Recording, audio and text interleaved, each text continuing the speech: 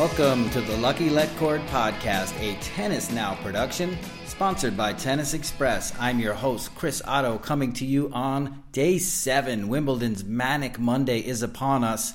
We have 16 men's and women's singles matches on the docket. It's going to be a crazy one. It's going to be a hot one. Coming aboard the program today to join us to talk a little bit about what's been going on over the first week at Wimbledon, including the exodus of seeds from the women's draw, and the very intriguing bottom half of the men's draw is Tennis Hall of Famer Steve Flink.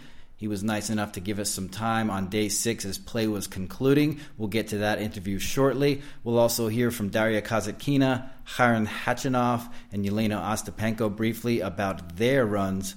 They are all playing in Week 2 action today. In fact, 11 players in the men's and women's singles draw have a shot to reach their first Grand Slam quarterfinal. That's 11 of the 32. So major milestones are upon us today at Wimbledon. And of course, we've got Roger Federer in the mix, the man with the 29 consecutive sets won at Wimbledon. He is just 5 sets away from matching the Wimbledon all-time record for consecutive sets won.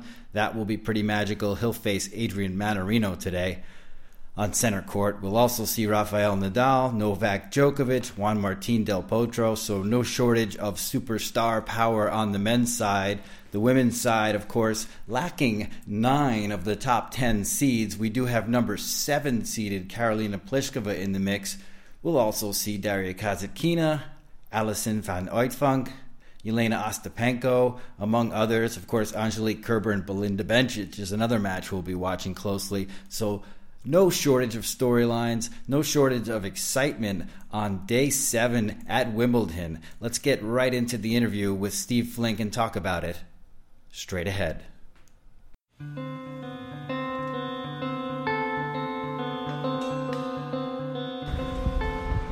I am here with Tennis Hall of Famer Steve Flink, and we are going to do a brief discussion for the Lucky Let Cord podcast on some of the happenings here. It's Day 6 at Wimbledon, and some crazy stuff going on. We just saw Simona Halep get knocked out of the draw.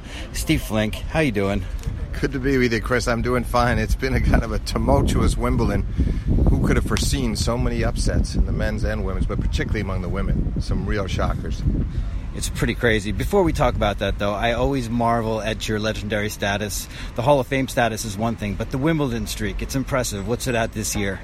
Well, I've come to every Wimbledon since 1977, so it's 42 in a row, and I was at 9 before that as a sort of a fan and reporter in training, so altogether 51.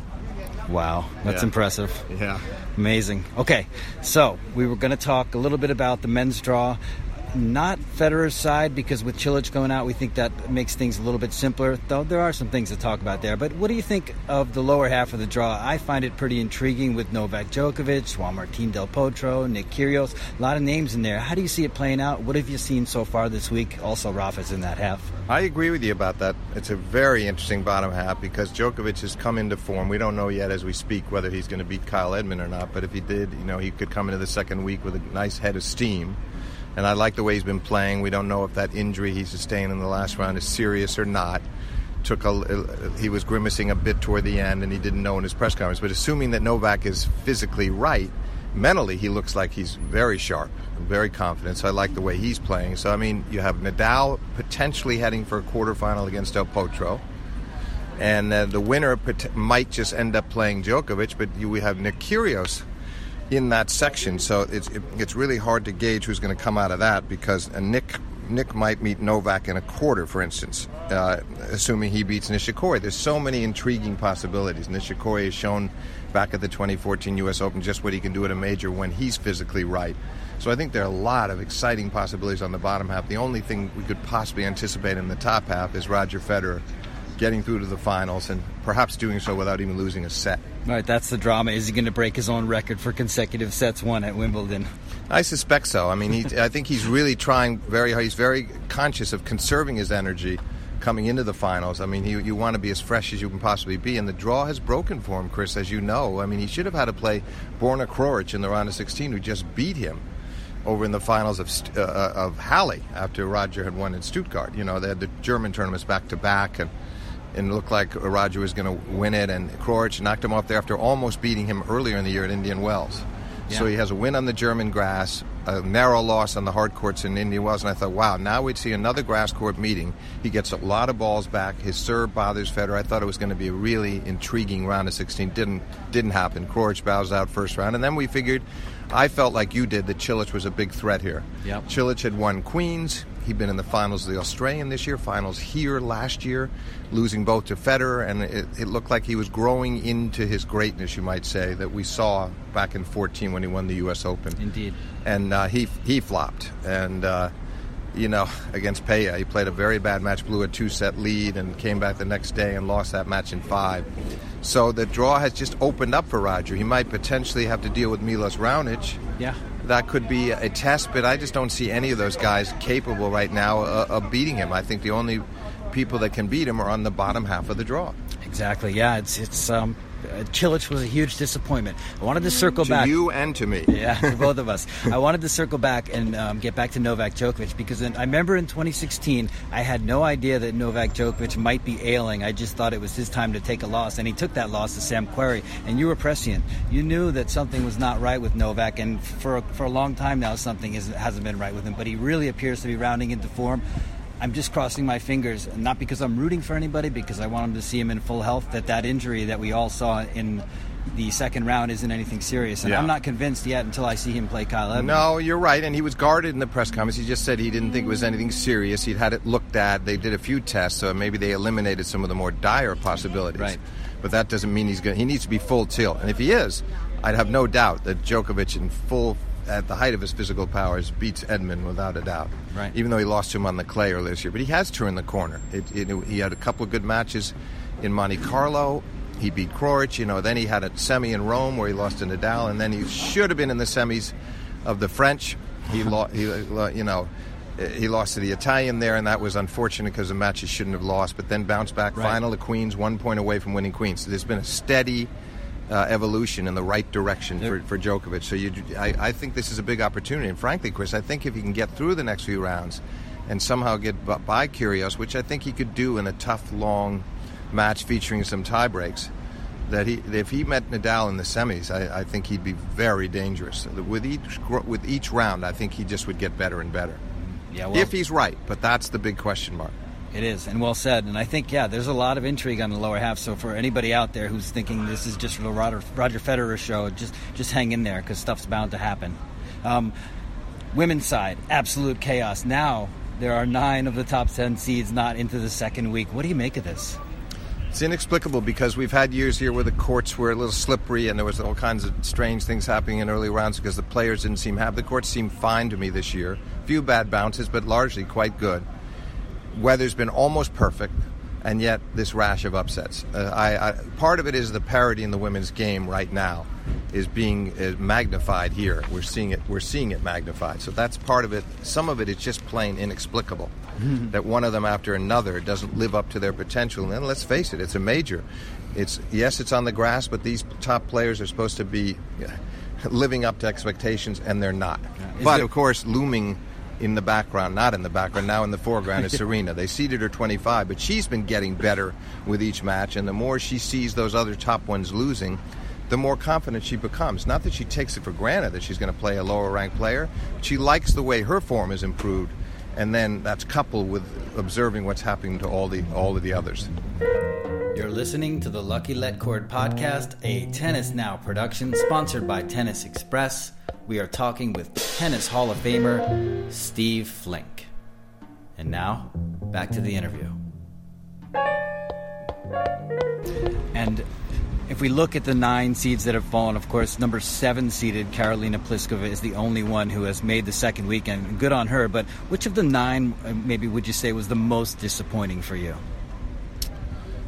That's tough to say. I maybe I'm giving Halep a little pass because she'd just come off winning the French, and grass is not her surface. Sure. I was a bit disappointed in Wozniacki, but she lost to a very tough grass court player and who's beaten her before, and I don't think one stands out, but I think it's just the cumulative effect of all of them, and the fact that nobody was able to sort of use their match playing prowess or their experience to get through against players they expected to beat. Yeah, you make a good point. Using the match play, the prowess, the experience, and being able to fight through these situations. Someone like a Muguruza, even Petra Kvitova, who faced a really in-form Sasnovich, I would have liked to see something more. But Petra went down 6-love in the third. Yeah. That's not justifiable. It's just not. It's not. I agree. Not with her left-handed serve and her grass court game, and having won this title twice. It didn't make sense to me at all. So she still remains something of an enigma, and so do many of the others. Oh, we mentioned Serena, yes, and she steps to the foreground here with full confidence. Anybody else you got your eyes on that you think could come from that 11 to 32 pack of the seeds, or Angelique Kerber really. Maybe? Kerber maybe, although she's got to beat Osaka as we speak, and she had an early break in the first set when I left that one, but yes, Kerber has been in the finals here before. She's fully capable, and frankly, I've been expecting, Chris, better things from Angelique Kerber this year. She got to the semis of the Australian and nearly beat Halep.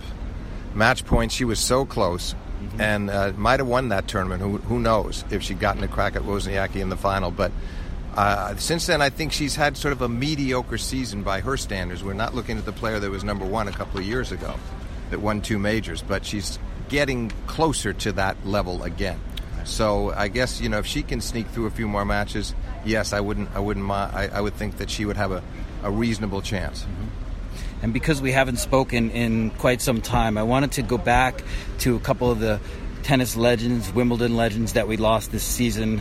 Yana Novotná is one, 1998 Wimbledon champion, and a player and a person that was so dear in so many hearts. And, of course, we lost Maria Bueno as well. Can you comment on either of those? I always like to refer to you as the historian with the knowledge on going way back. Well, Yana had one of the best forehand volleys I've ever seen. She was just a great attacking player. She managed to get over the haunting memory of losing to Steffi Graf from 2 breaks up in the final. She was up 4-1 with points for 5-1 in the final set and lost that final in 93. Then came back, as you said, and won the title.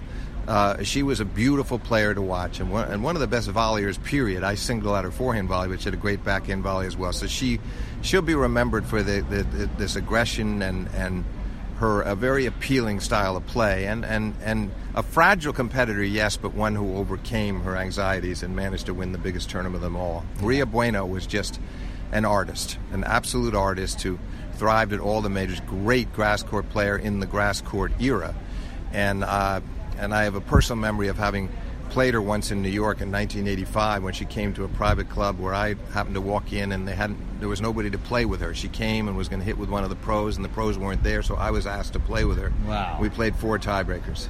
Somehow I managed to steal the last 2, but I think I was very lucky. That was one of my favorite memories in terms of an on-court experience. But Maria she just was a beautiful player. And what everybody used to say about her, and I observed myself, is that, as Ted Tinling said once, the great historian and dress designer, that Maria's shots were like arrows. Nancy Ritchie told me about this recently, too. The ball would come off a racket, and you wouldn't think it was coming that fast, and suddenly it was right up on you. It was deceptive pace. And she was a beautiful volleyer and had a really nice kick serve. And Maria was a product of her times, an attacking player and who did her best work in the 60s, first half of the 60s when 3 of the 4 were still on grass, 3 of the 4 majors. So I really enjoyed watching Maria play. And a South American. Yes, from Brazil. Fantastic. Yeah, just a beautiful player. Great. Somewhat forgotten, unfortunately, but her passing was a sad moment for all of us in the world of tennis. Steve, anything else before we part that you're looking forward to rest of today or next week that you want to tee up for us? Well, I'm just looking forward to one of those guys, whether it's Kyrgios trying to finally make his mark. I think that would be an intriguing final with Federer and Kyrgios, because every time he plays Roger, it's right down to the wire. Or Nadal, and 10 years after the epic, and that would be their 4th final here, because they played 6, 7, and 8 in the finals, with Rafa winning the latter and Roger winning the first 2. Or Novak, because he played Roger in the finals in 14 and 15 and beat him both times. That would be an interesting renewal of a rivalry here on the center court of Wimbledon, where Djokovic has already demonstrated that he has the game and the mentality to beat Roger Federer. So I think any of those finals I would love to. I'd be happy with any of those. They were all very intriguing. Awesome. Thanks, Steve. I hope we can tee it up again in week 2. Thanks for your time. Chris, thanks for having me on.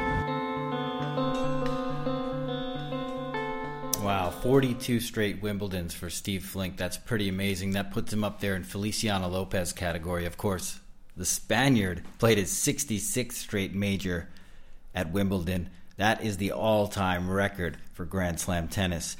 Moving on, we're going to talk a little bit about Russia's Daria Kasatkina, a player that has got a lot of notoriety in the last year or so, and it's well deserved because Kasatkina is now proving that she's not just talented, she's not just a brilliant player to watch with a wonderful skill set, she also knows how to win tennis matches. The 21-year-old has now reached the second week of a major for the third time in her last 4, and she will meet Belgians Alison van Uytvanck in the round of 16 today with a chance to reach her first quarterfinal at Wimbledon. It would also mean that Kasatkina will have reached back-to-back quarterfinals at the majors, a very nice step in her career progression. We caught up with her on day 6 after she defeated one of the hotter grass court players on tour, Ash Barty. Here's what Kasatkina had to say about her form on the grass. Can you talk a bit about your return? Your numbers are crazy. Like, I think you've won 19 out of 30 return games. You've converted 19 of 26 break points. Is there a strategy you have out there? Is there a way you're playing returns, reason that it's working so well for you? It's weird to put a strategy to win to put everything on the returns on grass. So just coming naturally, I don't know. I don't even recognizing these things. I'm not watching the opponent and counting where she gonna serve tomorrow, her favorite serve and this stuff. I just go, I watch the ball and I react. That's all I do. I just go, I watch the ball and I react. You rec players out there, just try that one next time you hit the court. See if you can do it as well as Dasha Kasatkina. Kasatkina was also asked about the exodus of seeds in the first week at Wimbledon. Of course, this has been unprecedented territory that we're in this year at Wimbledon. 9 of the top 10 seeds out of the draw. Spoke with colleague Ben Rothenberg last night, who had done some research and got some statistical information from the people at the ITF. And this has never happened in a Grand Slam draw in the Open era. It's never been this bad for the top 10 seeds. It's pretty unprecedented. Here's what Kasatkina had to say about it. I'm not really on the phone checking all the scores of the seeded players, so it's tennis and whatever can happen. You can win the Grand Slam and you can lose first round next tournament, so it doesn't really matter. These numbers, I don't care about these numbers, let's say.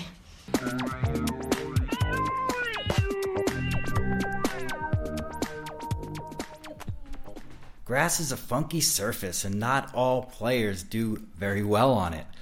Some players just never get comfortable. They're not getting accustomed to the lower bounce. Their serve doesn't really hit the grass and take off like some other players do. But that's not a problem for Russia's Karen Khachanov. He is into the second week at Wimbledon. He is a player that enjoys the grass. Even though he doesn't have a conventional grass court game, he likes to stay behind the baseline. He does change his tactics ever so slightly and become more aggressive on the surface. He's also pretty good at closing points off at the net. It all adds up to a pretty dangerous player that we'll see facing number 12 seeded Novak Djokovic in today's round of 16.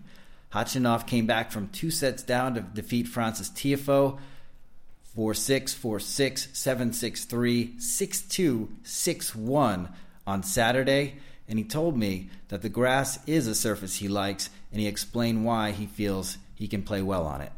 Do you change your game at all for the grass season, or is it pretty much the same style of play that you... Pretty much the same, but still on grass it's a little quicker, it's a little faster. You need to be more aggressive than normal, let's say. But you have to try to find balance between being aggressive and not to make so many unforced errors as well. So it's not like you just go full, you go boom, boom, and that's it. But you have to, of course, to be more closer to the line. It's tougher to reach to all the balls when you're defending. Mm-hmm. So that's the main difference between other surfaces.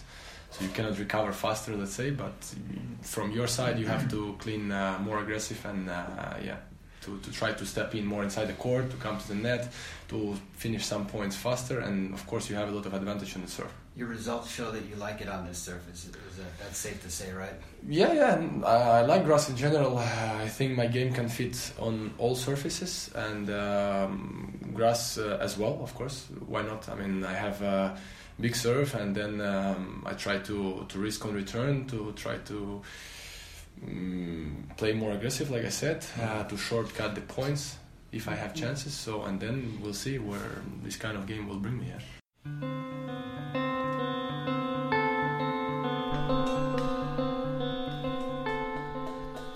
Winning at the Grand Slam level is all about stepping up under pressure and performing at your best. And that's something that number 12 seeded Jelena Ostapenko knows how to do well.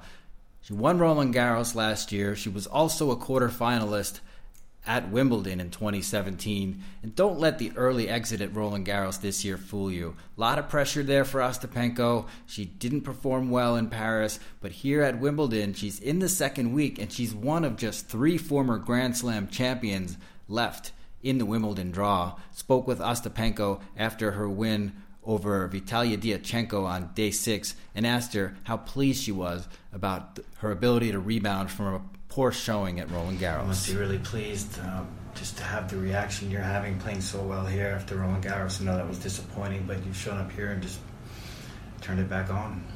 I mean, I expected something like that can happen at the French Open because I had to defend such a big title for the first time and I had all this pressure. But now it's over and I'm playing here and just enjoying time and showing my best here. Do you feel like the pressure now is gone again after Roland Garros? You've got like kind of a new vibe? I mean, I just tried to forget it as quick as I could and I just have the good tournament here and I'm just enjoying it.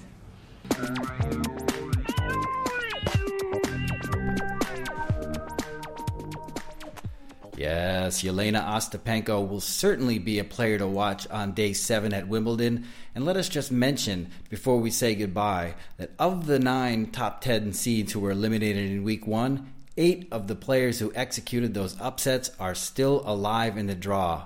So many informed players to watch on Monday, both on the men's and women's side. That is going to be a wrap for today's edition of the Lucky Let Cord podcast, a Tennis Now production sponsored by Tennis Express. Special thanks to our guest, Tennis Hall of Famer Steve Flink. And thank you all for listening. We'll see you next time.